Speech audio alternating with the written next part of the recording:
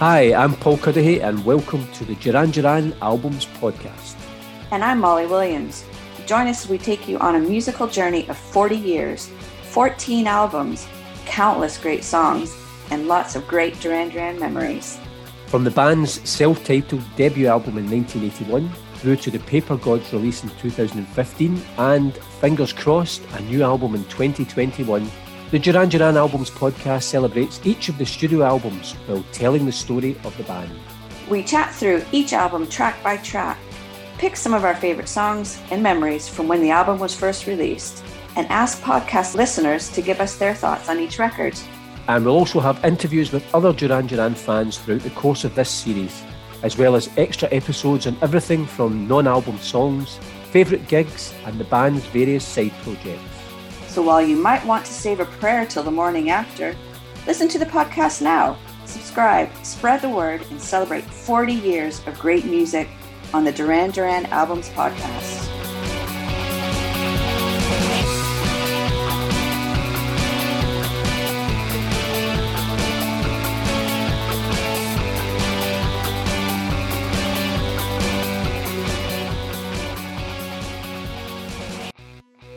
Well, hello again, Paul. How's it going?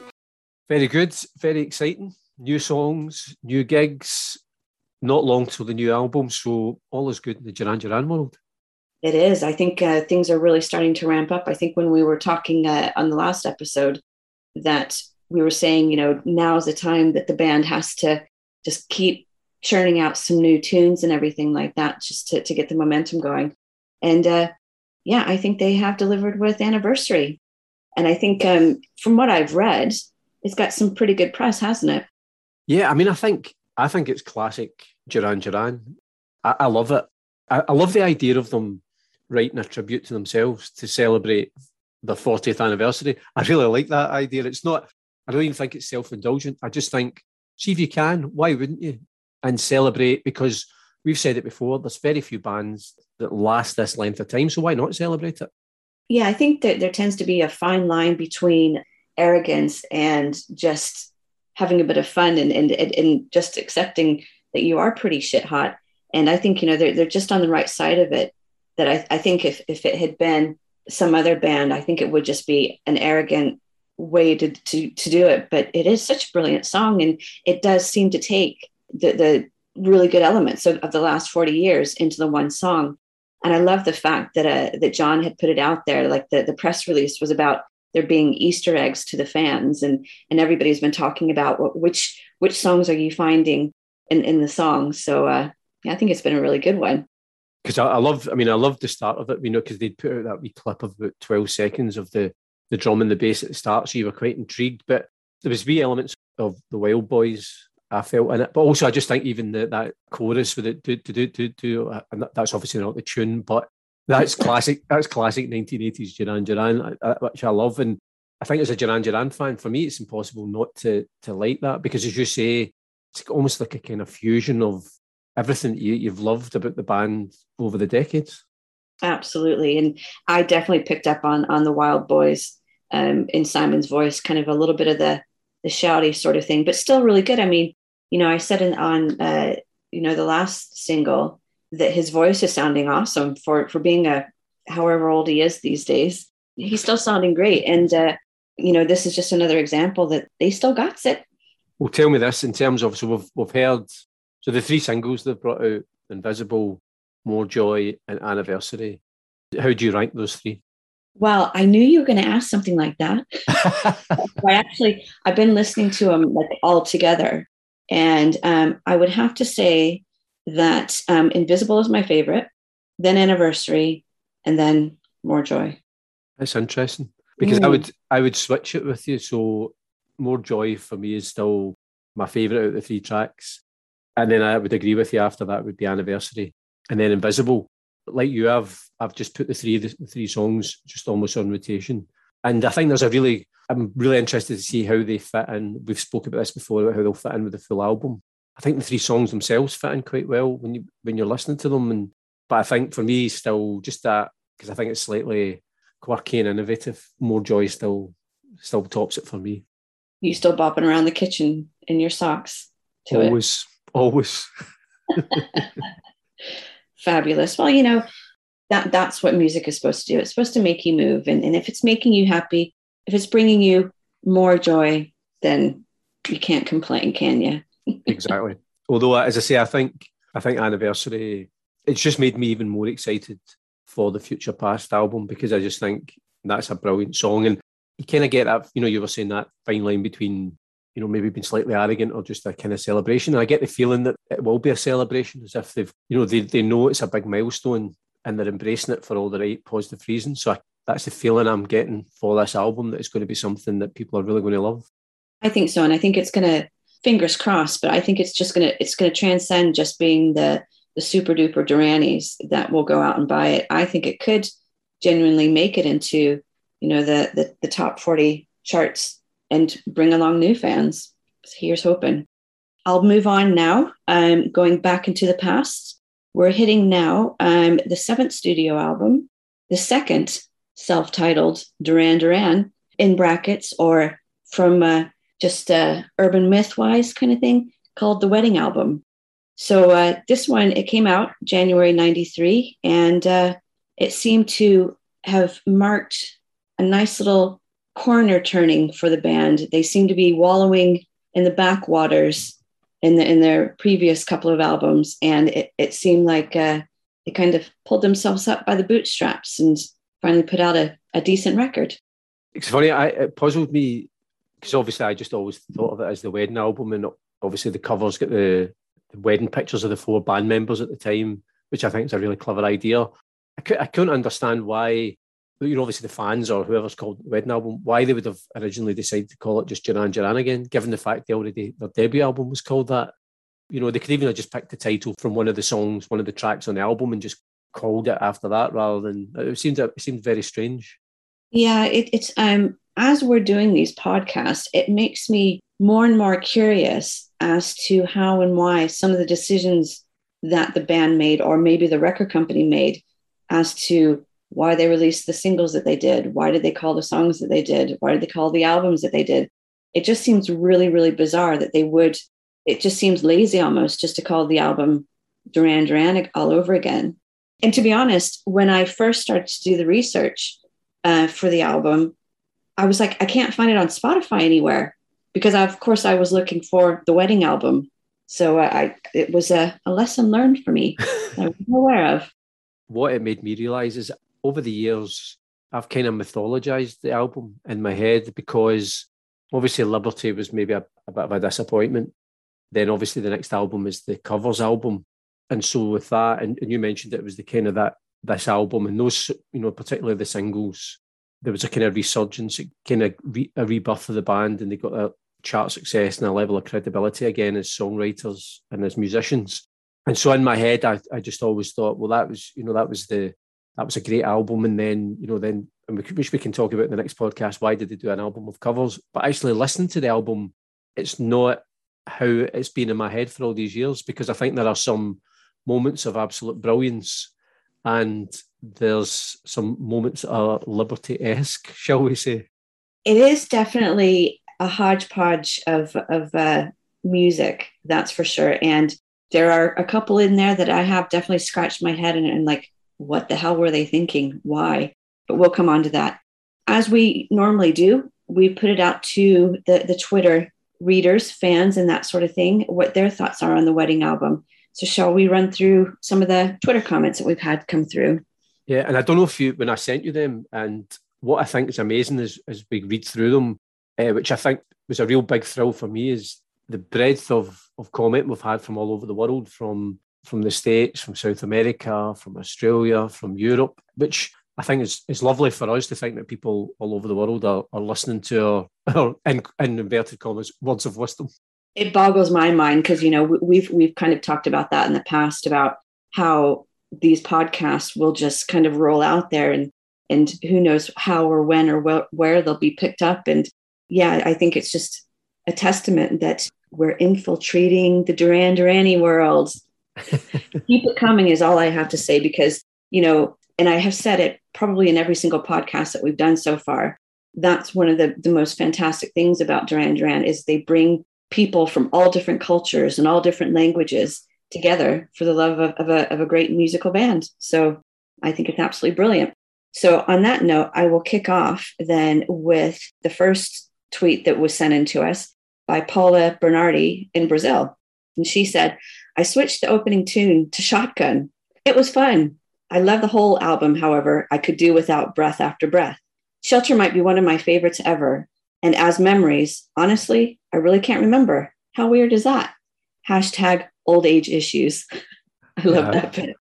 I think we can all relate to that hashtag. I think, well, those of us of a certain age certainly can. The next comment comes to us from Los Angeles, and it's someone that follows us on Twitter, Fangirl the Show, who says her favourites, most of the album, though Ordinary World and Shelter are tops. Least favourite songs, Come Undone, which is interesting, and Drowning Man. And a memory of the album is when first hearing Ordinary World, she called up a friend and said, they're back. Duran Duran are back. And also saw them at the Forum for both the tour and New Year's Eve that year. Loved it. And I'm so jealous because she got to see him in LA. And I know the Forum, that's where all the big bands play and that sort of stuff. So I'm really, really jealous that she got to see him there. Nice one.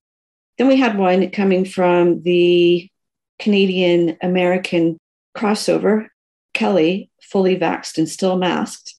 She said, I love all the tracks. Not so favorite is Femme Fatale. When I first heard the album, there was a huge sigh of relief because I didn't like Liberty. You weren't the only one. It is still in my top 3 fave Duran Duran albums, and I always thought they could have made a fantastic video for Shelter. And, that's quite an interesting point because in their earlier albums, I was always talking about their videos. But as time has gone on, they seem to, I think they kind of lost favor a little bit with MTV, and they weren't really so focused on videos. I think that the singles had videos made kind of thing, but it just didn't seem to be as much of a focus. Which when we talk about too much information, it's obviously they're almost having are they biting the hand that fed them or made them to an extent? Mm-hmm, definitely. Tomorrow's Rain, which is not a weather forecast, but is actually the Twitter handle for one of our Twitter followers, says, I remember Ordinary World being played on the radio while moving houses with a 2-year-old in tow. That song and Too Much Information would be my favourites from this album. Again, it just, the fact that songs can evoke memories for you, I think that's one of the most important things about music, is it can take you back to a time and place and hopefully give you good memories, but sometimes they'll be interesting or difficult memories as well. Then the next one we have is another one from Brazil, Marcia Sandroni, and she says, my favorite tracks, UMF, Sin of the City, Too Much Information, Come Undone, Breath After Breath, Love Voodoo, and Femme Fatale. The Too Much Information video is very special to me because when I watched it for the first time, I was so happy because I knew Duran Duran was back. I mean, to be fair to Marcia, it was obviously one of her favourite albums because I think she's listed most of the songs as her favourite tracks on it. That's fine, but she has some interesting ones because, reading through the tweets that we had come through, she includes some that aren't necessarily fan favourites. Culture Kiosk, who in the Twitter handle is Wales to the World, chooses the favourite tracks, Too Much Information, Love Voodoo, Come Undone, and Breath After Breath. Least favourites, Drowning Man and To Whom It May Concern. Memories of the album, he says it's good but too long. I think Falling Angel should have been on the album instead of Femme Fatale, which I like, which should have been on the covers album. And Ordinary World should be towards the end of the album, not the second track. I like how he's kind of taken the approach of like the physical placement of the songs. And I like people who are like that because they're really getting into the technical nitty-gritty side of things. And I'm just like, yeah, I just like the songs. Because Fallen Angel is one of the songs, I think, we've mentioned it before, at some point we're going to do a non-album tracks podcast. And I think Fallen Angel is one of the songs that we'll probably chat about on that. Excellent. Look forward to that one.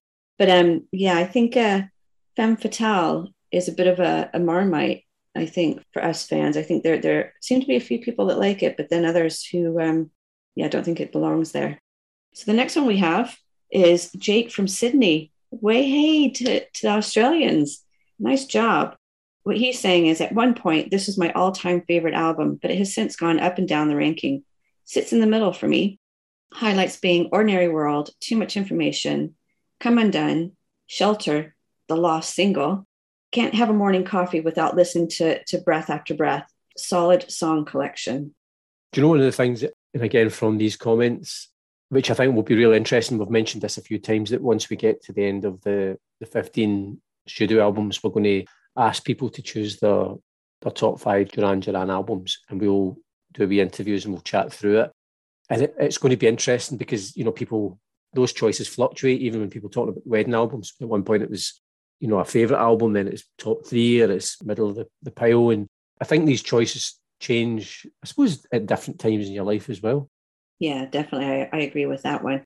Because for me, when I was thinking about when this came out and what was happening in my life, my memory of the album, number one, I didn't buy the album. I know that for sure. I think I probably nicked my sister's copy and listened to it from there. But I had come over to the UK, so I was actually in the UK when this album was released. But I have more of an overriding memory of the albums that were out at the time. It was Annie Lennox Diva and REM Automatic for the People. And those were like those are the albums that mark the time and place for me. Apart from then Ordinary World and Come Undone, those are the memories that I have of the wedding album. Well, I actually have a vinyl copy of the album, and somebody told me recently that it goes for about 80 or 90 quid on eBay for that album. But yeah, because I presume there was only a limited amount. I mean, it was quite a good selling album. There must have been only a limited amount of vinyl albums produced. So I was quite surprised about that because I've only got a small vinyl collection now, and I've kept all my Duran albums. So I was quite surprised to see that's seems to be quite a rarity. We've got a couple of comments left. One is from Erin McGee, who is based in Seven Hills in Ohio. And Erin says, I always say the wedding album is around number 5 on my favourite Duran Duran albums list.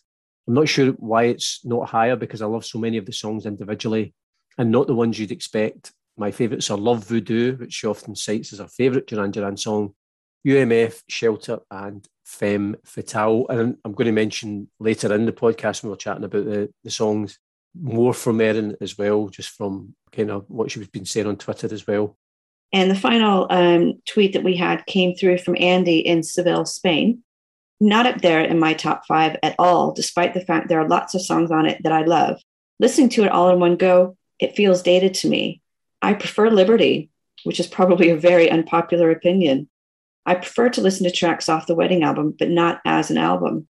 And I thought that was a really interesting point because, I have to agree. And like I had said at the start of the podcast, I really do wonder sometimes what the logic and the thought processes are of the band and the record company for putting the tracks that do go on the album, because there are some quality tracks on this album, but there are a couple of real stinkers, I think.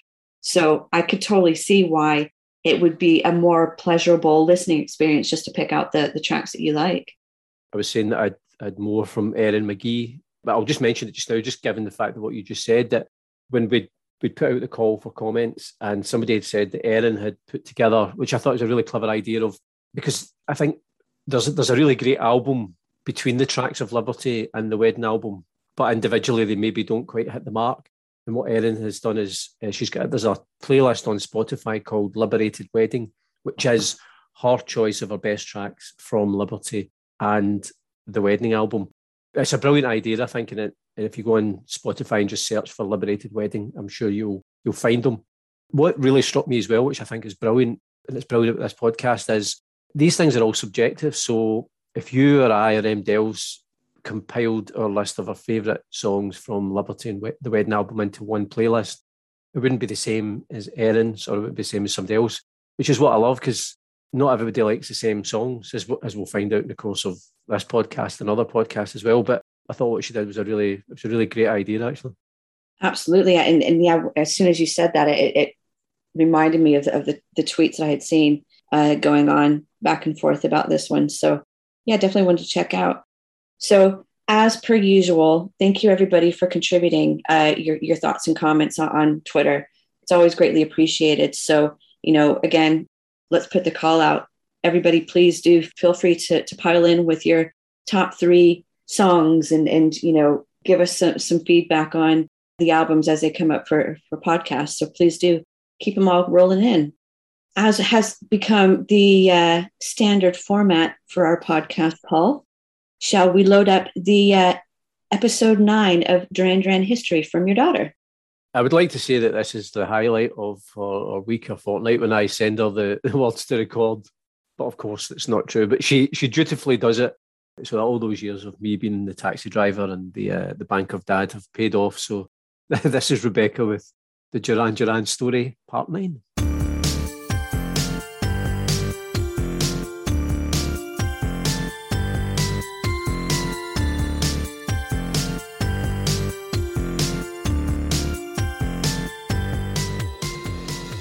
The story of Duran Duran, part 9.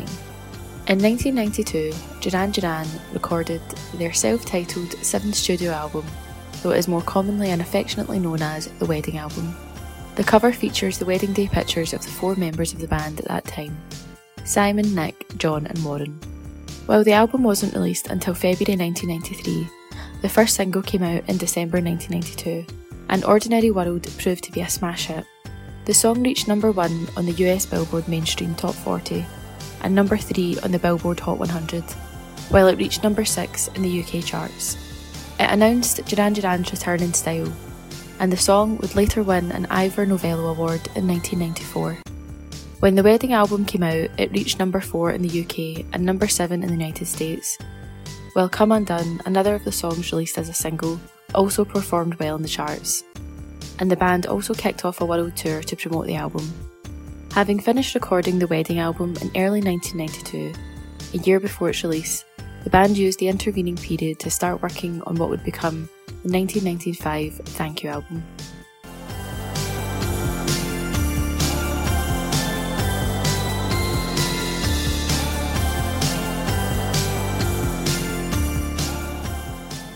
Excellent. Thank you so much, Rebecca, for pitching in, even if it is somewhat under duress. You will be like, there will come a day when you have paid all your dues back to your dad. I can say anything because the good thing is she doesn't like to hear her own voice recorded back. So I've asked her a couple of times because I think it sounds fine, but she's never listened back to that bit of the podcast. So it's fine if I'm slagging her off a wee bit because she's never going to hear me. Excellent. Well, you should. You're doing a fantastic job, Rebecca. Excellent. Okie dokie. Well, let's start off with the first track of the album then, Paul. Too Much Information, which was actually the 3rd single off the album. What did you think? I love this song. I think it's a brilliant opening track. I love the acoustic guitar on it. I actually think there are not enough acoustic guitar songs, Duran Duran songs. So Save a Prayer, I love that song. I love the acoustic guitar. Box Full of Honey is another brilliant acoustic song. There's a couple of acoustic songs on this, and I'd love to see them do more with an acoustic guitar. And I mentioned earlier on, I've said obviously I'm not a massive fan of, or I don't really bother that much about the lyrics, but I thought it was quite interesting given the fact that particularly in the States, MTV really did make Duran Duran.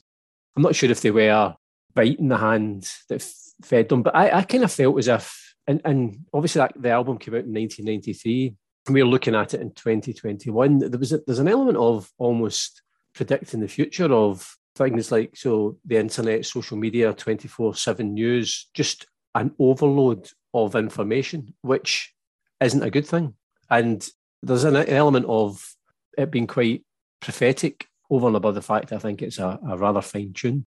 Well, and, I think it was probably around about the time that George Michael was having issues with his record label. And I think Prince changed his name to Symbol all around those sorts of times. So maybe it was, the artists were finally feeling that, the record companies and MTV had a little bit too much sway over their careers, and they wanted to kind of take back control.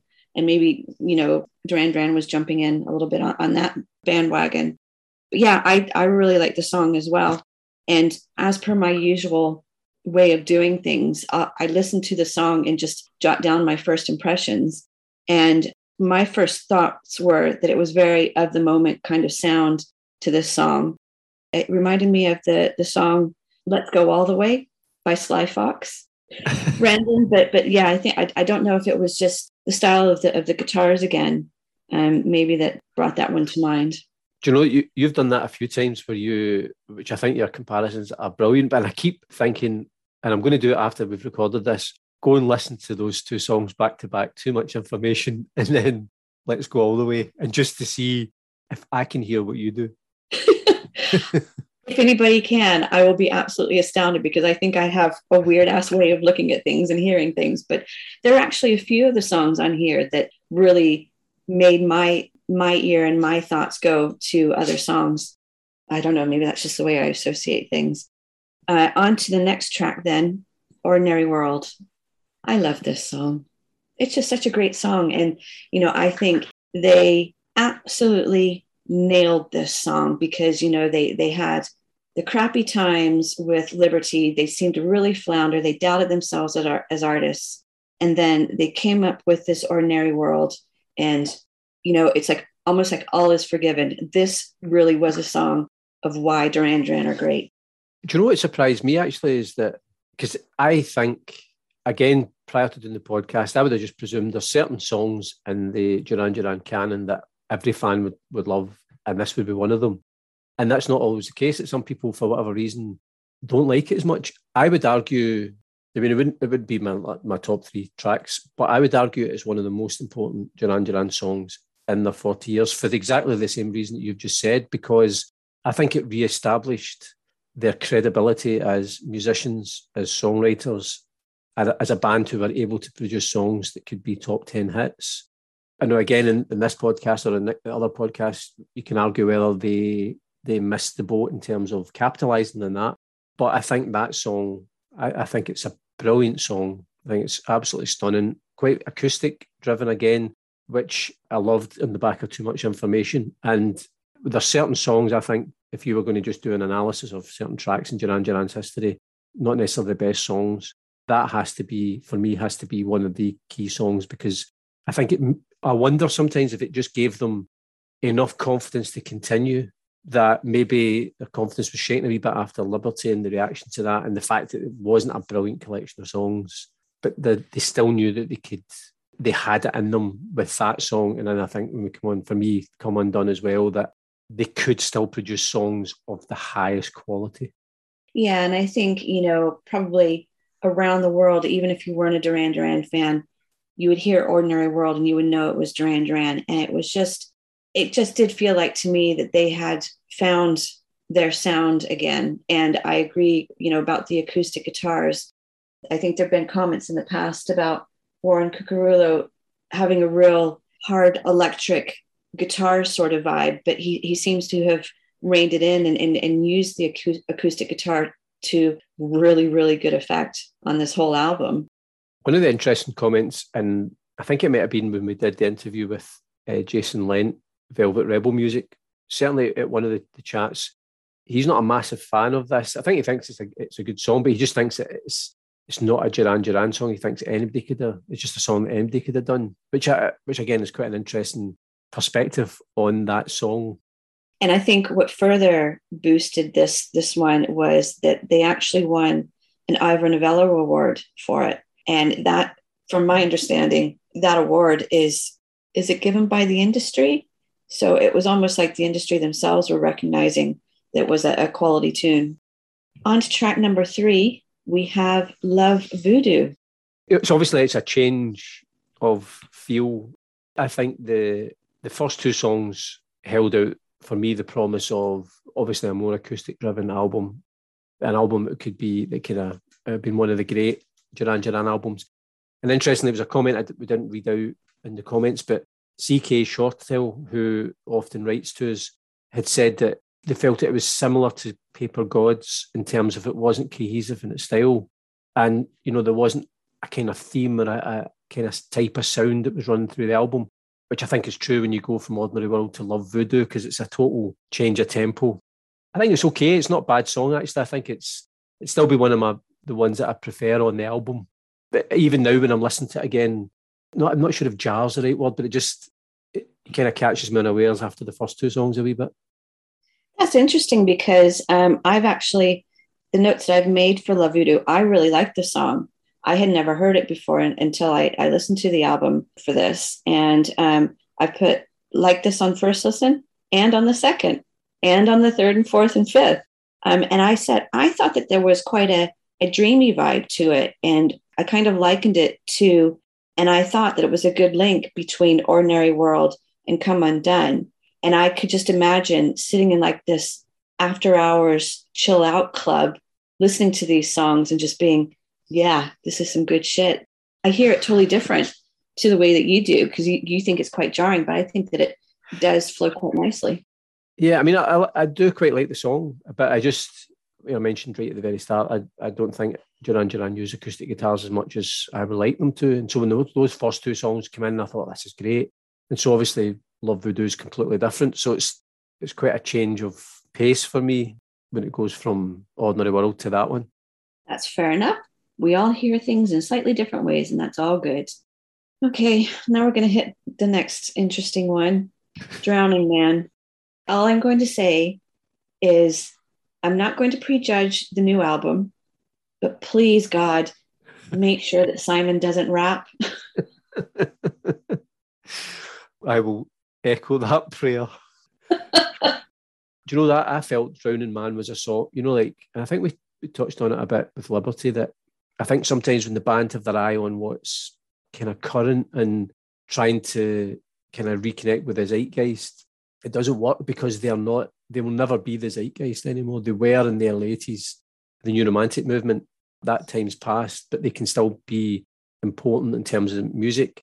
I thought Drowning Man, there was a kind of 90s clubbing vibe with that thumping beat, even before the kind of rapping starts.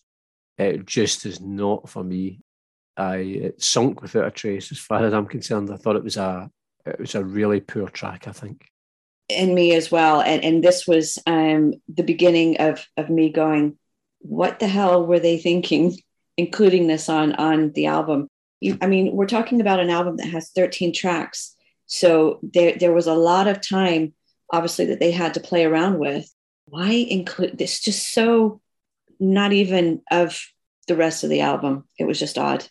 Do you know what struck me, actually? That when I was saying to you how I'd mythologized the album as being a classic album, and it was only when I started listening back through it, and when I got to Drowning Man, I suddenly thought, maybe this isn't the classic album that I had always told myself for the last 25 years or so, 30 years. I suppose, though, you will always be inclined to remember the good stuff, wouldn't you?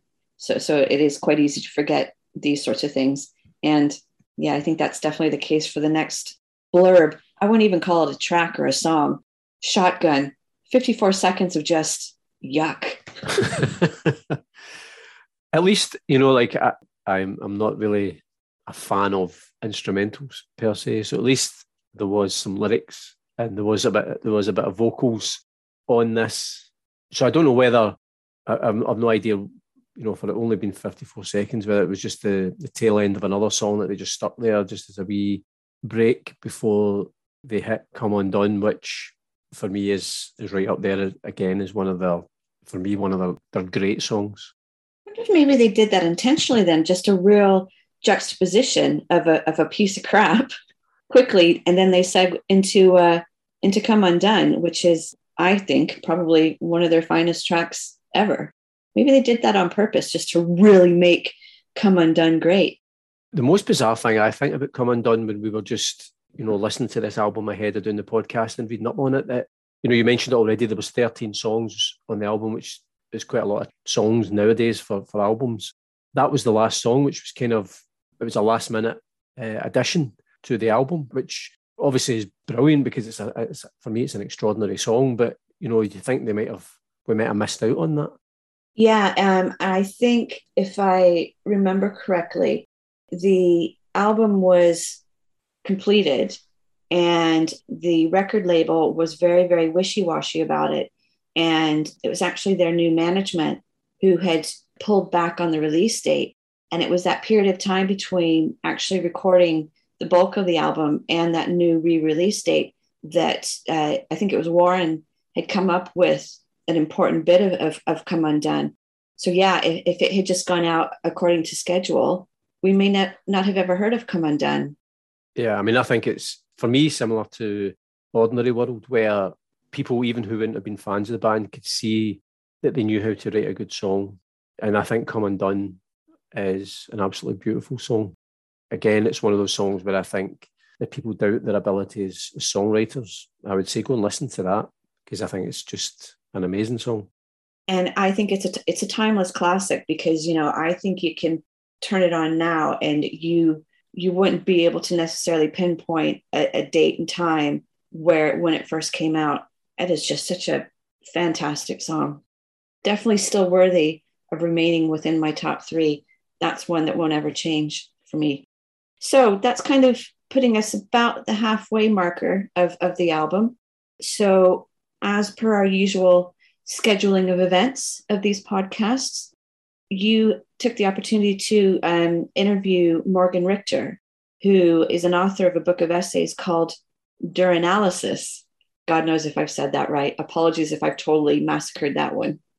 Well, can I just say kudos to you, because I have to say I've read the book. It's Essays on the Duran Duran Experience. If you haven't read it, you really should read it. Anybody, because it's a brilliant book for any Duran Duran fan. There's a real love of the band. There's wit in it. There's words of wisdom in it that will totally resonate with you. But I always struggle with the title. So well done to you.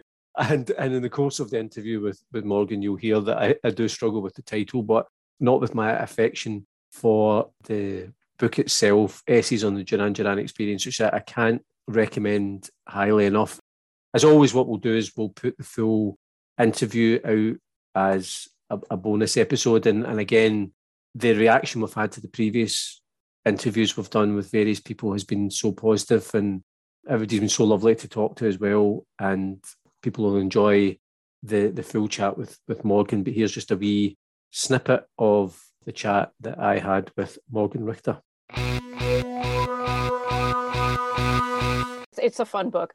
Again, I was telling you before we started that it doesn't matter. Duranalysis is a completely made up word, so please feel free to pronounce it however you see fit. I say Duranalysis, but that's just me.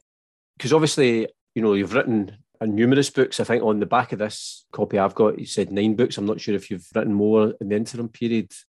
I'm guessing this one would have been a real labour of love as well, given the fact that you're a big fan of the band.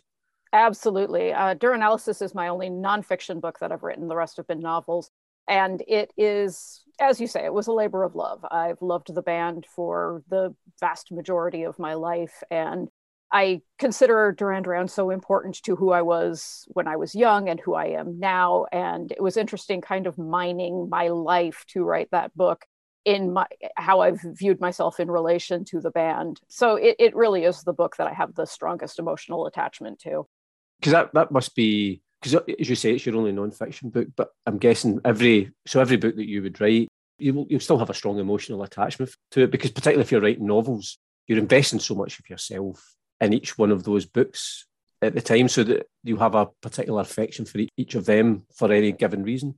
Oh yeah, absolutely. Whatever book I write at any given time is the most important thing to me while I'm writing it. And then I, finish that project and move on. And then whatever project I work on next becomes the most important one. But even despite all that, the Duranalysis book is always going to be very special to me. At what point, because obviously you've been a fan of the band for a long time, at what point did you then want to put that down on paper, as it were?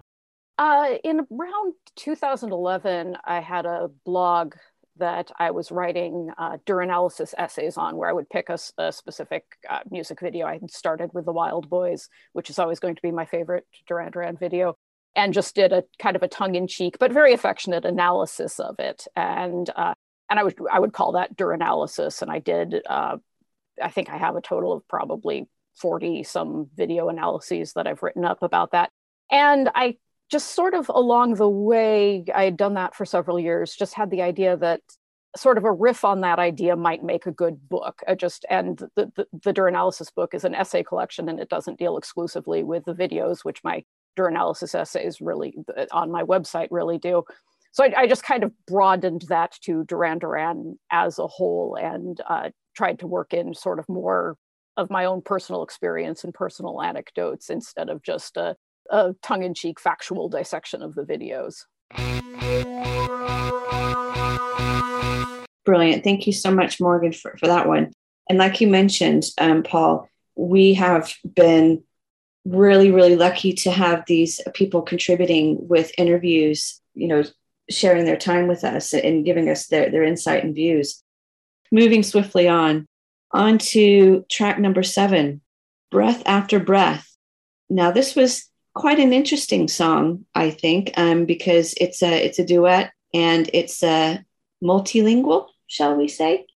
And I think it still kept a nice vibe to the whole album. I think it tied in quite nicely, and I really like this song. What did you think of it? This would be one of the ones that I would definitely say is one of my favourites on the album. I think it's a really brilliant song, actually. I really love it. Again, one of the joys of this podcast is because you're getting the chance to listen back through the album time and time again, but maybe going back and listen to albums that I haven't really listened to. So if I listen to Duran Duran, quite often I'll just put a selection. So they'll, normally Spotify or Alexis will put in a selection. It's generally all the better known songs. So being able to listen to the album and remember or reacquaint yourself with songs that you maybe forgotten about. And this is one of the ones that when I started listening to it again, I thought this is a really great song. And this would be one of my favourite tracks on the album. Yeah, I would rate it pretty highly up there as well. And I don't know if it's me just being really, really naive or something like that, but it was such a mature sound, I think, this song. And whether it's because it was sung in the different languages, but it was just such a sophisticated, well-written, well-sung song. Because I think they co-wrote it with I think it was a Brazilian singer-songwriter called Milton Nascimento, who obviously must sing the Portuguese bits in the song. The football fan in me, and someone might know out there that anybody who'd know, so Pelé, who's obviously the legendary footballer, his full name is Edson Arantes do Nascimento, and I'm thinking, don't tell me that Milton Nascimento is related to Pelé, but I couldn't find any connection. I mean, Nascimento might, for all I know, might be the equivalent of the British surname Smith, for example. So, but I love that, the kind of, because quite often you hear Duran Duran songs where it's the juxtaposition between Simon's voice and a female voice, but I like the two male voices in this, and I think it worked really, really well. Yeah, that was one of the notes that I had taken on this one. I always enjoy the duets that Simon does. He's got a great voice of his own, and I think that he can do harmonization with himself, which is really lovely. But when he duets with another singer, I think they always turn out to be great songs. Okay, so the next one we come up to is UMF, and I was quite intrigued because this is another song that I had never heard before, and I listened to it on Spotify, and it came up with that explicit lyric tag. So that immediately piques my curiosity, I have to say, because I'm a little bit childish like that. So I was like, oh, is Simon going to get down and dirty about something? So I listened with interest, and I was like, I don't really hear anything much that is explicit. So then I had to do my usual research and Googling to find out what UMF actually stood for. So now I know. Are you at liberty to tell us? Because I don't know, or do we have to put a parental warning on this podcast if you tell us? Well, I will put, so there's part of the lyrics is ultimate mind, and then imagine just what F stands for. Okay. And that may well be the most interesting thing about that song. I was saying to you earlier on about Erin McGee did the combined playlist, and it was at that song that's what reminded me of the tweets about Erin's Liberated Wedding playlist. Ironically enough, I think this might be a song that's on Erin's playlist. It wouldn't be on my combined playlist of the Liberty Wedding album. It actually reminded me, the chorus especially, it was like, some of these 90s cheesy boy bands. Like, I don't know if you remember the band Five that were quite big in the UK. I mean, they were That's the reason why I like the chorus. I actually had one of my notes was, hey, I really like this chorus. It was just, wow. And I thought they can do better than that, surely. Yeah, I mean, I see where you're coming from on that one. I did quite like the song. I thought it was just a nice kind of jolly song. But yeah, this could fall into the category of they're try too hard trying to follow a fad. I'll give you that one. And here comes another oddball, Femme Fatale. Now, the first note that I made without knowing anything about the song was, sounds like Lou Reed, ? Perfect Day, ? And lo and behold, I find out that it's a Velvet Underground cover. I'm so good. Take the rest of the night off. I find this such a bizarre choice, particularly if you're writing your own songs. I'm not sure why you would put a cover on an album. And I'm sure there are other, people have mentioned other tracks that didn't quite make it onto the album rather than Femme Fatale. I actually prefer the original. It was the Velvet Underground. Nico sang the original, which I think is a better version. And I just wonder if it was because when I was reading up on the album that they had already started working on the Thank You album before they wrote Come Undone. So they'd already in their head, they were thinking ahead doing an album of covers. And I wonder whether that was kind of a wee portent or a wee taster of what was to follow by sticking that song on the Wedding album, so that maybe it wasn't quite as big a shock when they bring out an album of covers, including Perfect Day, obviously, the Lou Reed song. I don't remember in any of the bios or anything like that. I don't recall that they necessarily stated Velvet Underground as one of their influences. So it's odd that this one snuck into this album and then, another one of their tracks appears. I think, how they became quite friendly with Andy Warhol as well. Mm-hmm. And obviously the Andy Warhol, the connection to Velvet Underground, I think it was all part of that kind of movement. Yeah. And the Velvet Underground wouldn't have been the biggest band in the world, but very influential. I think they're a brilliant band. So I knew that song already. And again, sometimes I think, particularly if you like a song in a band, it's whoever you hear first. So that can quite often be the version of the song that you prefer. So I would say a strange choice of track to go on a Duran Duran album that wasn't a full album of covers. I would agree. And then we move on to probably the latter stages of the album then, on to track number 10, None of the Above. And I had read an article a guy had done on the 25th anniversary of the Wedding album, and he kind of went track by track.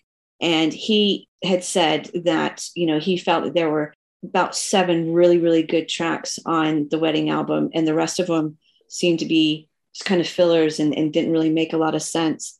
And he was quite critical of these last few songs.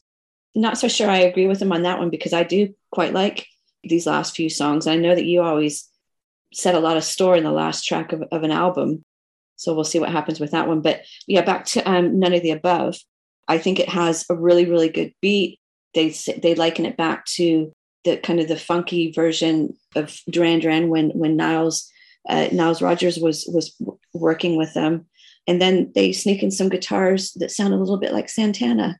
So, I think it's got just a little bit of something for everybody in this one. I felt, and again, just going back to what people were saying earlier on about it's quite a disjointed album. Did they do all the demos in one session, or was it over a period of time? So there wasn't one influence, or they had an idea of how they wanted the album to sound overall. I thought this was it's a lost song looking for an album, because it seems so out of place on the Wedding album. And to be fair to it, I called it average. I thought I was being quite generous. I have no idea what it's doing on that album. It just seemed completely out of place for me. Yeah, I think you've mentioned in albums gone by where there's tracks on albums and it's just like, well, why is it there? What is its function? And I think I would agree with that one. This one doesn't really have much of a function on the album. So we'll move along to track number 11, which is Shelter. This song for me, it's been quite a grower for me. I thought on first listening it was okay, but after I probably listened to the album 5 or 6 times over the last week or so, and it just each time I listen to it, I like it more and more. So I think I do enjoy this track. Because you were saying that article that you'd read or somebody said there was about 7 out of the 13. So I was just quickly going through the tracks there, and for me there'd be 5 and possibly 6, and this would possibly be the 6th one that might get in of the tracks that I think stand up out of the 13, which is quite a poor return. As the son of a math teacher, I can tell you that's less than 50%. Do you know what was interesting about this song is it's not a memorable song for me, but I noticed that quite a lot of people who were commenting on Twitter about the wedding album, they tended to talk very favourably of it. So I was quite interested, again, go back and listen to it a couple of times, thinking, right, well, this is it. There must be something in it if everybody keeps saying it's a good song.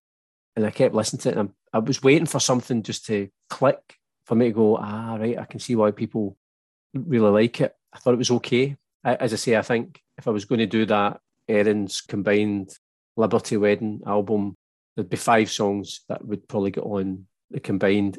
If I was struggling for another track, then maybe Shelter. But certainly towards the end of the album, that would be the one that would be, it'd be okay. And I don't know if it's just because it's swimming in a sea of mediocrity. Maybe by the end, like as you're coming up to these last few tracks, you're just like, are we done yet? Well, do you know what? This is, because I've said before that I always try and remember back. So that came out in, did you say it was January 1993? Mm-hmm. So at that point, I was married a couple of years, a couple of young kids. So that would have been my, nothing else. I was in that bubble of nappies and sleepless nights, etc. I think that's called domestic bliss. To be fair, I still managed to make it out to the record shop to buy my vinyl copy of the wedding album. And I think maybe because the album didn't make the impression at the time, although the singles in particular were really memorable. And that's why it's been a surprise to an extent for me listening back through the album. I was actually surprised. I think the first time I'd listened to it ahead of doing the podcast again in full, I was driving and I'm thinking, and just in my head, I just always thought this was a great album. And it kind of, certainly when we go into doing the next podcast about Thank You, there's parts of what I thought of the wedding album certainly informed what I think of Thank You, although most of what I think of Thank You will still remain. But I was quite surprised and certainly disappointed towards, it did seem to just to run out of steam for me.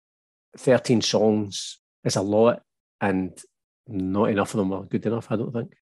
It is just so strange because they just really absolutely nailed it with Ordinary World, Come Undone, too much information.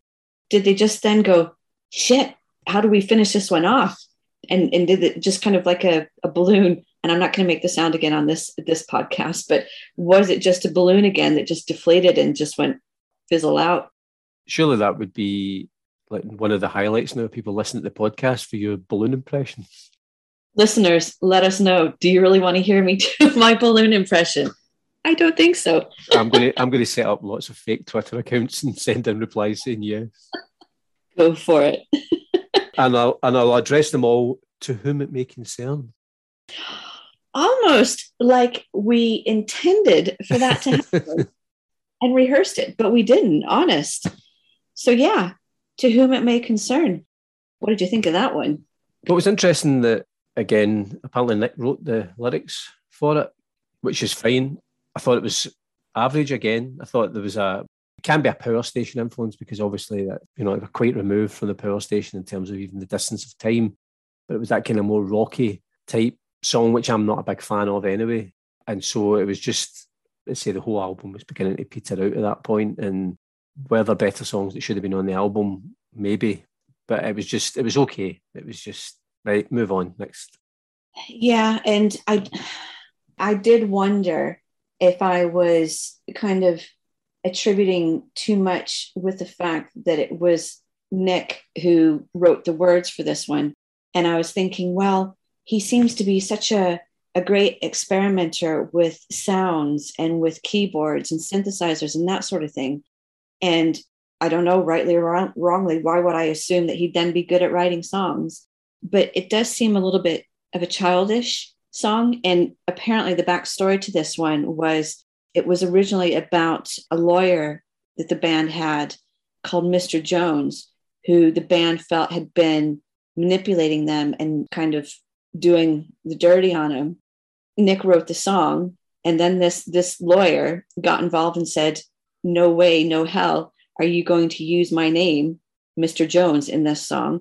So they went back and had to change it and just tweak a couple of the lyrics to Mr. Bones. So I thought it was, I don't know, was it sour grapes on Nick's part? And then just to be really childish, just making sure that it was still in there, because that must be skirting pretty close to the line as far as legal actions go. Yeah, I think Mr. Jones and Mr. Bones sounds quite similar.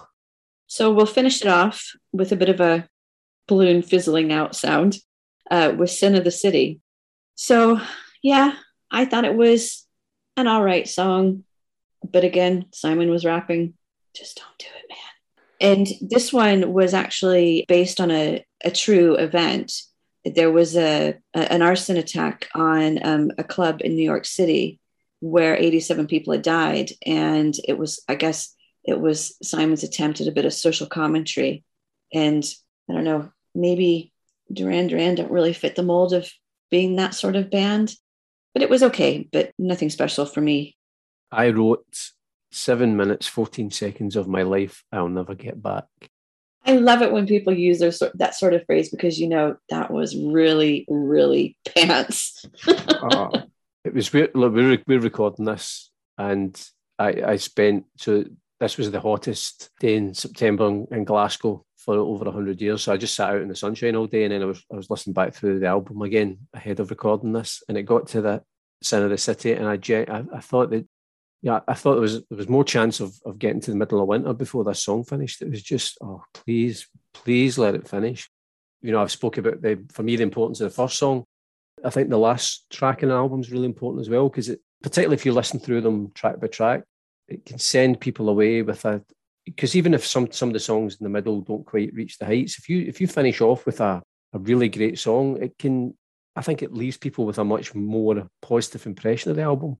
Whereas I just thought it's as poor a song I think I've heard in the Duran Duran albums to date, I have to be honest. I wouldn't even say it was average. I don't even think it got that for me. So you liked it then, yeah? I'm kind of on the fence, to be honest.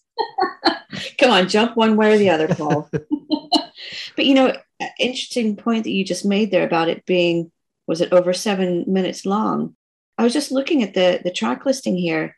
There's some really long ass songs on this album. What was that all about? You know, I had read a comment that, you know, this was around the time that CDs were becoming more mainstream, and whether bands were feeling like they just needed to, you know, fill a CD up to get the money's worth out of them, because they were probably quite expensive. But aren't songs usually about like 3-4 minutes long? Well, I mean, the classic is the 3-minute pop song. So, for example, Teenage Kicks by the Undertones, which is just one of the greatest songs ever written. I don't even know if it's 3 minutes. But Duran Duran, I think, see that 4 or 5 minutes? That seems to be quite often when you listen to songs, their songs take about that, and it's perfect, because I think there's a lot going on in the songs, and I think that's fine. I think when it stretches over that, 7 minutes that's quite a lot to sustain. When it's a good song, you're happy to listen for 5 or 6 minutes, but if it's a steaming pot, no. Blue Monday, what was Blue Monday, over 8 minutes? But that's a classic, but those songs are few and far between. I think, yeah, if you're going over the 7 minute mark, that's just then self-indulgent, rude words I was going to use there, but I won't. But so would it be fair to say then that, without asking you for any choices of your top 5 albums, would the Wedding album be in your top 5? Probably in the lower ranges of it, yeah. Even though there were some right clangers in it, I think it's like what you said, the highs on this album are so high that it does make you kind of just forget about and ignore the crap that is there. So yeah, it probably would be in the lower regions of the top half. Would it get into your top 5? I haven't planned and thought that yet, because I want to get through all the podcasts before I then start marking out what my top 5 are going to be. I'm not going to tell you what they are. I've already got 3 of mine. I probably have a couple, but yeah, I'm reserving judgment so far. And of those 3, or even of the 5, the Wedding album wouldn't be in my top 5. So I know that you were talking about doing a mashup between Liberty and Wedding album. which one is better of the two, do you think? I think Wedding Album, for the same reasons that you said, that the highs are so much higher. So, I mean, I think there's maybe 3 or 4 songs in Liberty, I'm just looking back through my notes, that I think would be decent. I think there are more highs on the Wedding Album, and the Too Much Information, Ordinary World and Come Undone, I think are brilliant songs. And so, yeah, that would definitely feature higher than Liberty. Excellent. Well, as we always say, guys, please do pitch in with your opinions on this one. Paul, what are our contact details for everybody again? Yeah, well, people can email us. It's duranduran@paulcuddihy.com. So that's, you can email us about anything. And we're always looking for more people to give us their top 3 Duran Duran songs. So, you know, just record a wee voice recording on your phone, just say who you are, where you're from, you know, how you came to be into the band, and then 3 songs and a wee bit, you know, a wee explanation of why you've chosen those songs. Or you can get in touch with us on Twitter @AlbumsDuran. Looking forward to getting the feedback on this one and seeing whether they're going to fall in, well, whose camp they're going to fall in and what their thoughts are again on it all coming up. And kind of as a segue into that one, we had contribution of top 3 for Carolyn Roney from Maine. So we'll just put that on here next with her top 3. Pretty quick and perfectly formed, but all I'm going to say is respect to you, Carolyn. I am another Roger Taylor fan, so, you know, I absolutely 100% on your top 3 list. Good on you.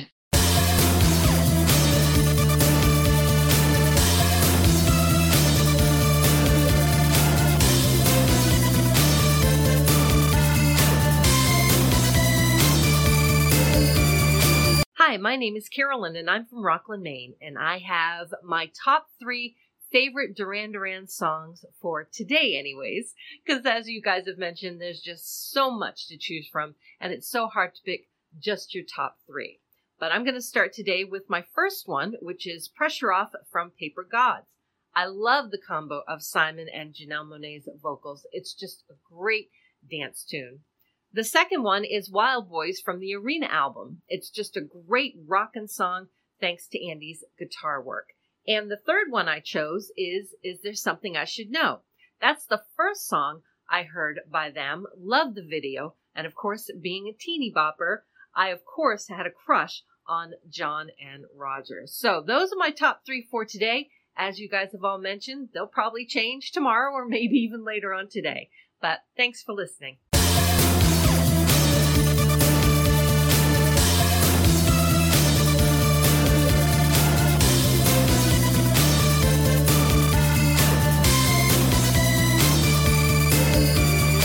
You do realise now that everybody's going to be listening thinking, right, as long as I say that I like Roger Taylor, then Molly's going to definitely choose my top 3. Well, you know, if there's ways to catch our eye a little bit more than others, then that's fair enough. So, Paul, we come to an end then of the 7th album of Duran Duran. And then we've got the next podcast is going to be the best Duran Duran album ever. Thank you. You're kind of preempting that. The people, there's no surprises then for guessing where you're going to come down on that album. Was I sarcastic? Was I being genuine? Find out next time. But no, I'm please, again, everybody pitch in with your opinions on that one. We'll include as many, if not all, of your tweets that you send across to us or any emails, that sort of thing. And I'm definitely looking forward to hearing what people have to say about the next one. Yeah, definitely. I mean, it's a bit like, you know, we spoke right at the start of this one about how we were puzzled why they called this album Duran Duran, but it's become known as the Wedding Album. I'm puzzled as to why they called the next album Thank You and not Wasted Opportunity, but that's just, we'll talk about that more in the next podcast. Let us guess where you might be sitting. As your opinion on that one then, hey, Paul. It's going to be a challenge because, again, sometimes there's preconceptions, but then trying to listen to the songs and judge them on their merits. So I'm really looking forward to this, the next one. I'm giving them a clean slate. I will be like the BBC, non-judgmental, and I will listen to each of the tracks with an open mind. Really? That must be a different BBC that I watched it. Was that sarcasm or was that genuine? We shall see. Excellent. Well, thanks guys for listening, and keep on sending in your ideas, your opinions, and all that sort of good stuff. It's greatly appreciated. Thanks for joining us on the Duran Duran Albums podcast, and we hope you enjoyed the show. If you can subscribe to the podcast and rate and review us, that will help other Duranis to find us. And of course, if you can spread the word about the podcast, all the better. You can also let us know what you think of the podcast. Follow us on Twitter @AlbumsDuran or email us at duranduran@paulcudahy.com. Join us next time on the podcast, and in the meantime, keep listening to Duran Duran like some new romantic looking for the TV sound.